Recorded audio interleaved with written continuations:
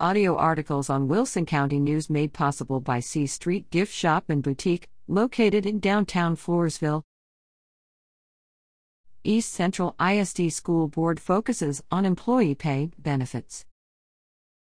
The main items before the East Central Independent School District's Board of Trustees June 17 involved efforts related to the district's employees, ranging from employee compensation to health care and paid leave. Superintendent Roland Toscano, discussing the 2021-22 employee compensation schedule, outlined the key new points that look to bring the district into a more competitive range in terms of hiring practice among teachers and auxiliary employees, compared to other area school districts.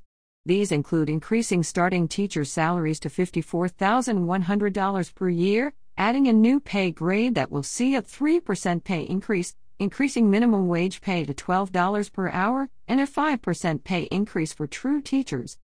Addressing paid leave, the board took note of how the COVID-19 pandemic truly impacted employees across the district and wanted to do what it could to help. All district employees currently earned 5 paid leave days a year. This was truly taxed, in part due to COVID-19. Trustees approved to add 2 additional days for employees who were hired prior to March 1, 2021. We felt like we wanted to do something to demonstrate our appreciation, explained Toscano. There were many employees that had to take leave for various health reasons associated with COVID-19 throughout the year.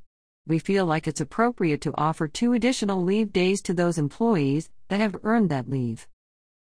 The board unanimously passed these measures, as well as the Universal Benefits Consortium Health Plan 2021 to 2022 premiums, to a round of applause from those in attendance. Reader at WCNonline.com